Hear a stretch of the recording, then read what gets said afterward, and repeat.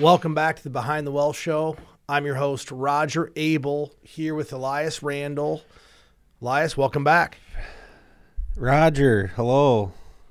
Thanks for having me on the show again. How you doing? It's the first time you've ever been on the show. I feel like we should get somebody else on the show to join us. Yeah, that'd be awesome. If we had a guest every now and then, I'm sure people would like that. You know, it's funny you mentioned maybe we should have a guest. I'm looking for a guest appearance by the Plaid Planner again. Who's that? You were the Plaid Planner for a long time, and now you're wearing this black sports shirt. And I know you mentioned that you're going to maybe just start wearing black polos on every show, but I kind of miss the Plaid Planner. I've moved on to bigger and better celebrity status for myself, so we'll see what happens. I don't know. Maybe the Plaid Planner will come back, maybe not. Well, I know one thing we've been talking about the last few weeks, and it seems like a lot of people are mentioning this. In fact, somebody called in the other day and mentioned this exact series, but it was the Madoff documentary that was put on by Netflix. And I know you watched it before I did, but I thought it'd be good to kind of take a look at, the 5 key things we can learn from this documentary and kind of how he pulled this off and how investors can protect themselves from the same types of schemes. I think that's a good idea. Before we jump into the actual kind of the highlights and the lessons, I think one underlying thing I thought about while I was watching was the amount of greed involved in this whole thing, because there's certainly Bernie Madoff is a greedy person, obviously, but I think some of the things you think about, there's other people, there's retail investors giving him money, there's hedge funds giving him money. All these people are basically saying, okay, I'm so greedy that I have to have these type of returns, even though most people should know better. You should really know better that's the first lesson. If it looks too good to be true, it is. And then this is my speculation, and I don't believe anyone got in trouble other than Bernie Madoff. I looked it up the other day. I think some people did get in trouble, but he got in the majority of it. I feel like other people knew. I think some of the people investing money with him, they knew what was going on, but they went along with it and that's my speculation. I don't know that's true. But they went along with it because they knew that they could make whatever type of return they wanted. But I just think it's such a greedy, the whole thing, everything about it. That's really kind of was my overall thought and takeaway from it. Yeah, I agree. It was massive fraud, just in every single possible avenue. And what's amazing, there are people that kind of thought it was too good to be true. There were a couple, French money managers that really drove some of this. One of them, his name was René Thierry-Magon de la Villechute, it looks like. He lost I can't pronounce that, man. I'm doing my best here. But he actually committed suicide after he lost $1.4 billion. And I think that's the guy in the movie when someone asked him, well, what if this goes wrong? Like, what if this whole thing is a fraud? And in the movie he says, I shouldn't say movie, but in the documentary, he says, well, I'm a dead man. That was his exact words. And here's the unfortunate thing about this. This didn't go unnoticed all the way back to 2000. There was a money manager who had rang the bell at the SEC multiple times saying there's no possible way these returns exist. Like, it can't be done. I mean, he was winning like 98.4% of the time. I mean, I think you said it best on our previous show. What's the best way to time the market? Make up the trades at the end of the day. Well, yeah, that's how you're right 90% of the time, whatever their number was. I mean, if you think about what it probably takes to be successful as a day trader, it's being right like 55% of the time. If you're right 55% of the time and you're using the same the kind of the same trading amount each time, you'd be net positive. That'd be a home run. But you're right, 98. I mean, you're never wrong, ever wrong. To my knowledge, I think it might be called the Renaissance hedge fund, that they're considered maybe the most successful hedge fund of all time. And to my knowledge, they were correct on trades 51% of the time. And they're legitimate. They're not a Ponzi scheme. So that's the most successful, not Ponzi scheme hedge fund. And they were right 91% of the time. And Bernie Madoff's fund was right 90. It was like 96 or 98. It was something so no one's ever even gotten close to that. It was, it's not like you're cheating by 10%. And, okay, maybe that's actually doable if you're lucky enough. Like, that's pretty blatant. Well, one of the things that really helped him keep this fraud going was that he had a legitimate business that was considered one of the best market makers in the market. And he had ins with the SEC, so it was almost like they were just overlooking it because, it's Bernie. It's all okay. I mean, this business went unregistered for it's not hard to check registration. It's literally just, today you just type in the computer. I guess 20 years ago, maybe it wasn't quite as easy. But for a regulator, it should have been about the easiest possible thing out there. Yeah, and that was one of the craziest parts of the whole documentary was he received a phone call. So Bernie Madoff gets a phone call from someone at the SEC about his investment advisory business not being registered. And he basically just told him, I already talked with your boss about this. I don't have an investment advisory business.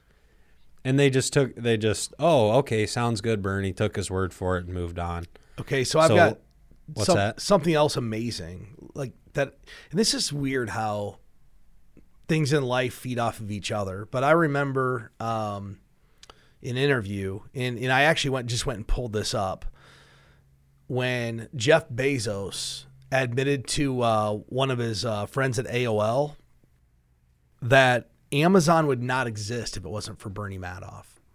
Because Jeff Bezos was working at D.E. Shaw as a quantitative hedge fund, and he quit in the 90s to open his online bookstore. But he said he quit because he didn't know how he was getting beat by Madoff. He couldn't figure out how he was getting beat. So he was competing against him, and he just gave up because he's like, I can't figure out how to beat this guy or compete with him. Nobody can beat him. Well, yeah, no one could. I mean, that's even when the other, and I forget the gentleman's name. We'll have to look it up, from the investment management firm. He's like, his boss is saying, hey, you have to figure out what he's doing. What is the trading strategy here? And you mentioned greed. They came up with a trading strategy that would be similar to what Bernie Madoff was doing, but on a monthly basis. The clients ran the risk of putting their portfolio at 50% at risk on a monthly basis to recreate the returns that Madoff was actually getting. So you have one that's basically seen as risk-free, and another one that is a legit trading strategy to mirror this, but 50% of the portfolio is at risk at any given time.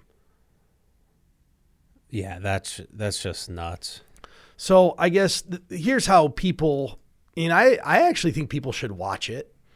I think it's good for people to watch. I think it helps you learn about, the industry and how these things happen. But I think if you're not going to, the number one thing, we can help people with is, what are some of the red flags?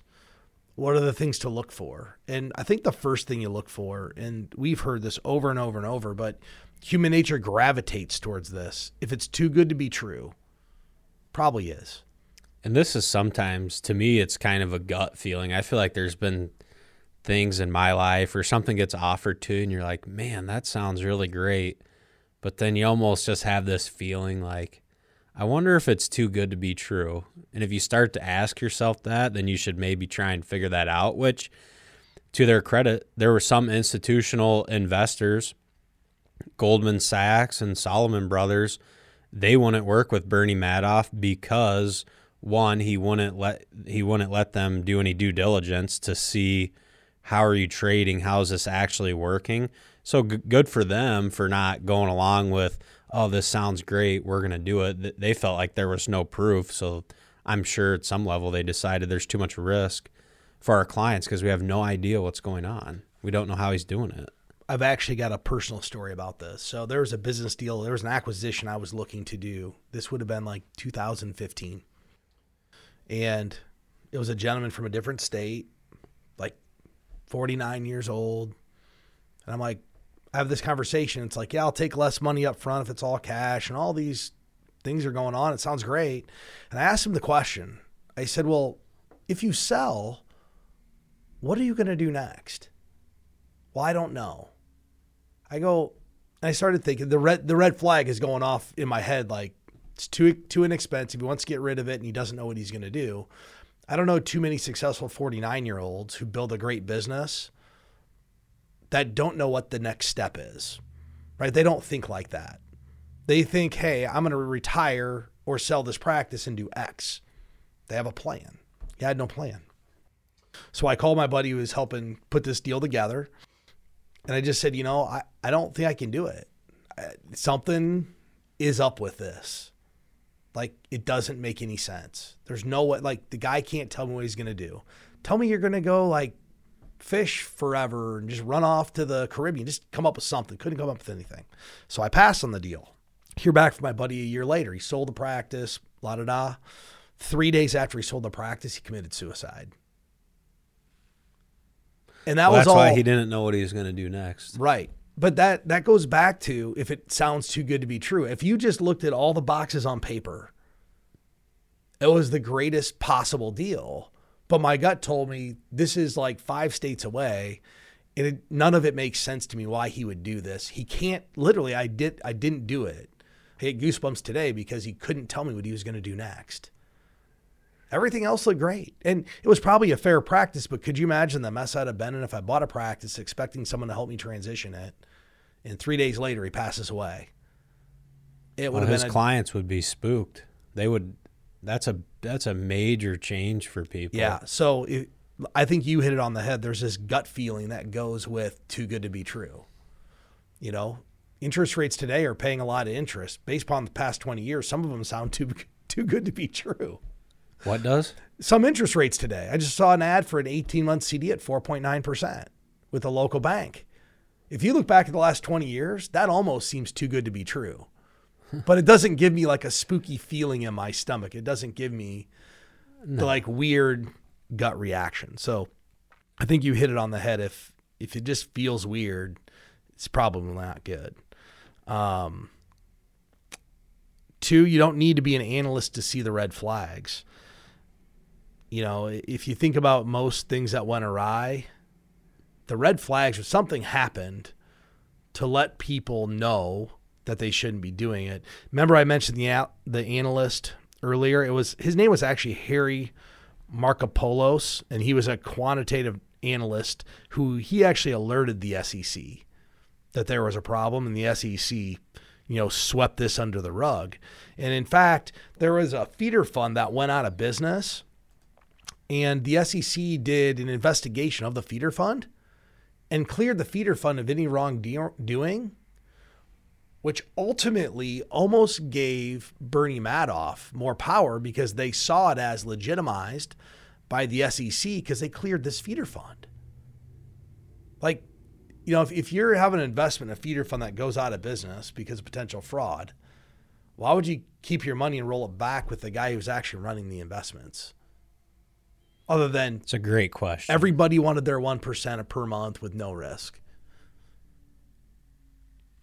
Yeah, honestly, watching it's one thing, but then the more we talk about it and the more you think about it, it's really incredible how long he pulled this off. I mean, and he grew $65 billion Ponzi scheme. I mean, that's a lot of, I just feel like a lot of things really lined up for him. Like a lot. It was like the perfect storm. He was the perfect guy to pull this off. He had the perfect relationships where people trusted him. No one ever thought he was going to do wrong by anybody. And he's doing very highly illegal things. One, you have an investment advisory business that's not registered. Like, that's crazy that could even exist. You got a phone call about it, told them, no, I don't, and they just listen. That's bananas. If we didn't if we did the equivalent and the SEC called and asked that, they wouldn't take our word for it. I know that. But Bernie Madoff is so powerful, they just took his word for it. Because he was connected. He was so interconnected into the community, into the SEC and the investment community in general. 3, don't put all your eggs in one basket. And this is tricky because people that were investing with Bernie Madoff probably were getting statements that they had diversified portfolios. Yeah, they felt diversified. They were getting trade confirmations too. They're just fake. So they didn't feel like they were putting all their eggs in one basket. So when you work with an advisory firm, one of the things you can do is look to, hey, what are the different companies or what are the different ETFs or mutual funds that they're actually using? Maybe it's individual stocks. And if you're putting all of your money in XYZ fund, you run the risk of XYZ fund sinking you.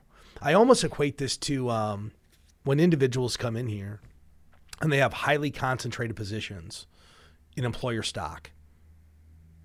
And they don't understand why we tell them we really don't want you to have more than 10% of anyone holding in any one company.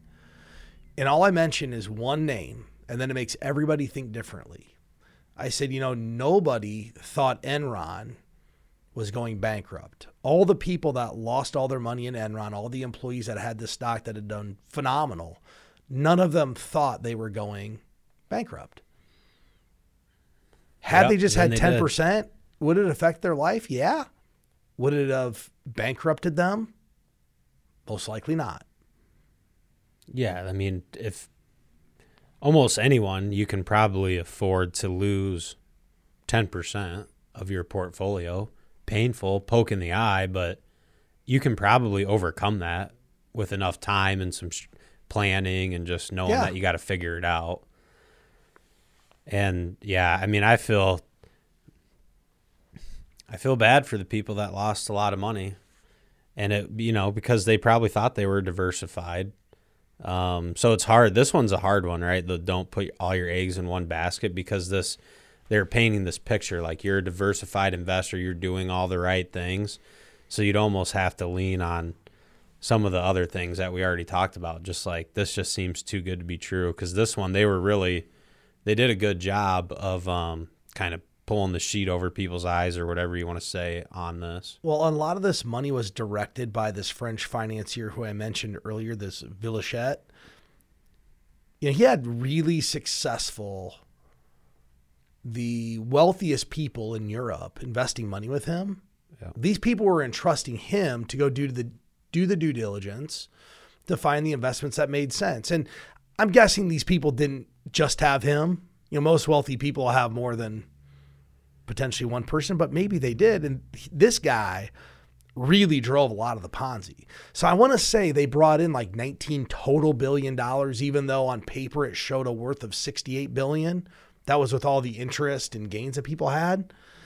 But this Villechette, he had $1.4 billion, brought in $1.4 billion himself for Madoff. Yeah. This guy, he's the guy that he committed suicide after Bernie got arrested. So don't put all your eggs in one basket. Sometimes can be more difficult. It's easy for us to say, don't put all your eggs in one basket. But my guess is none of these people thought they were.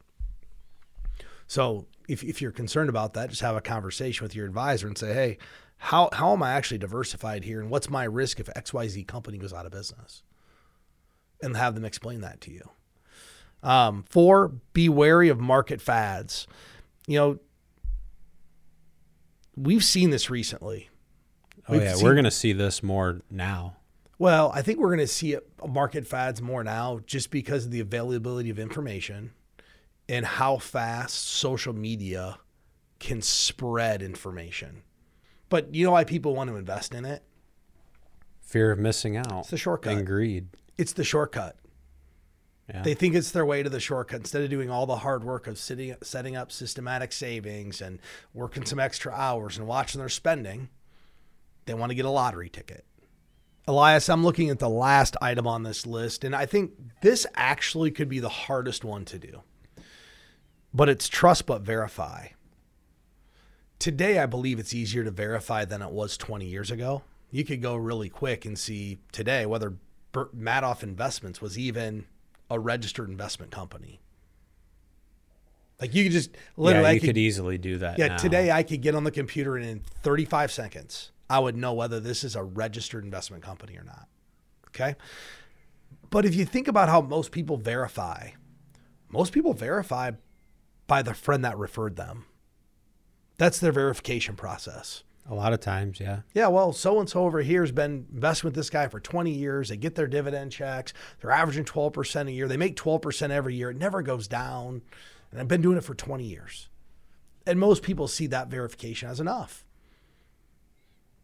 Well, and that's what Bernie Madoff had. He had a huge network of just really good referral system because people trusted him, and when he needed money, there was plenty of people waiting. He just started hitting people up. Hey, we need more money.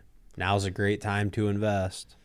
You know, and it kind of goes back to, I made this comment to friends of mine who've been fortunate and done well. And they don't even invest with me, but they'll run by this obscure investment. And I'll never forget this. This is probably at least 10 years ago. I was at a friend of mine's house, highly successful physician.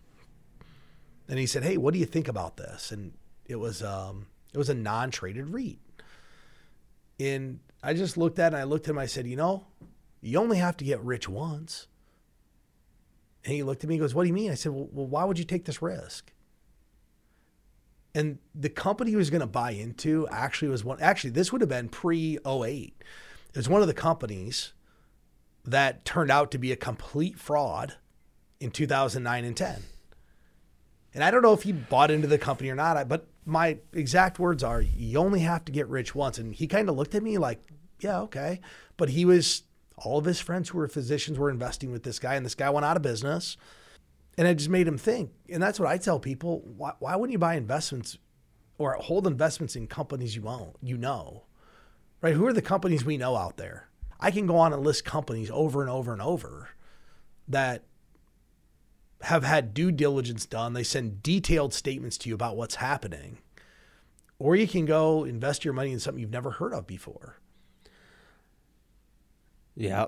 I just had a spooky thought. Sorry, I just got distracted. But yes, and I do have a couple other thoughts on the whole trust but verify. I think if you can do business with people that you are referred to, and I do it, if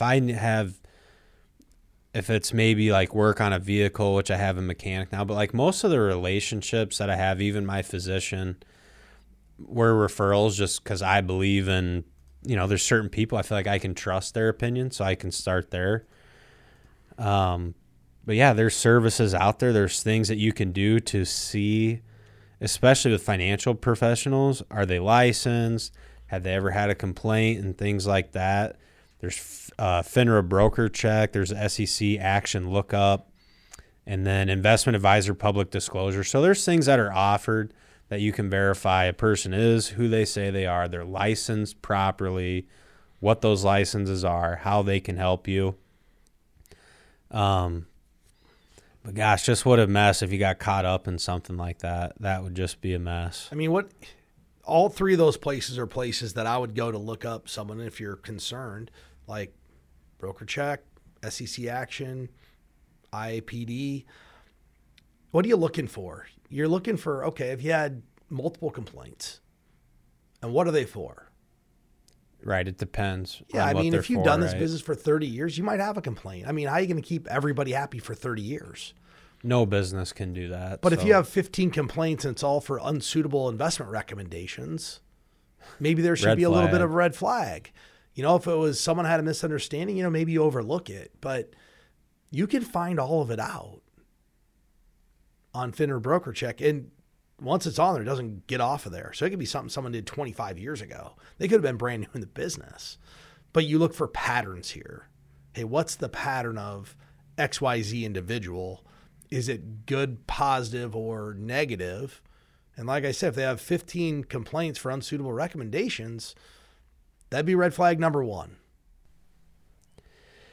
Yeah, that, and then I guess I don't know how much I would expect people to know about licensing, but if you could maybe look at, okay, this person says they're fiduciary. Well, maybe look and see if they actually have the licenses required. Even to better, do that. if you go to FINRA Broker Check or the SEC Action Lookup, it will say registered or not registered.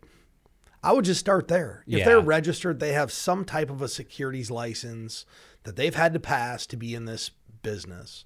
If it says not registered or you can't find them, it means they're not licensed or they're no longer licensed. And no longer licensed is scary because at one time they had it. They could be off doing their own thing now and not have a licensed company, not hold a securities license whatsoever. But it doesn't matter if you're an investment advisor or, a broker, you have to have some type of a license to do it. The licensing is different. So I think to tell someone to wade through the mine of what's what is really hard. It's, are you licensed, yes or no? Yeah, that's a good start. Just are you start registered? there. Yeah. So, I agree with that. With that said, I hope if you haven't watched it, go watch it because I actually think it's really interesting. My wife, who not really into what we do, she actually really got into the show and was asking me a lot of questions about it. So it's probably good if you watch with somebody that even has some level of knowledge of our industry or how it works, probably get more out of it. So with that said, I want to thank everybody for listening to the show. Elias, do you have any closing thoughts for today? No, just everyone, thanks for listening, and I guess we'll see you next time. Securities and advisory services offered through LPL Financial, a registered investment advisor, member FINRA SIPC. The opinions voiced in this show are for general information only and are not intended to provide specific advice or recommendations for any individual. To determine which investments may be appropriate for you, consult with your attorney, accountant, and financial advisor or tax advisor prior to investing. All performance referenced is historical and is not a guarantee of future results. All indices are unmanaged and cannot be invested into directly. Premier Investments of Iowa Incorporated and LPL Financial do not provide tax advice. Please consult your tax professional.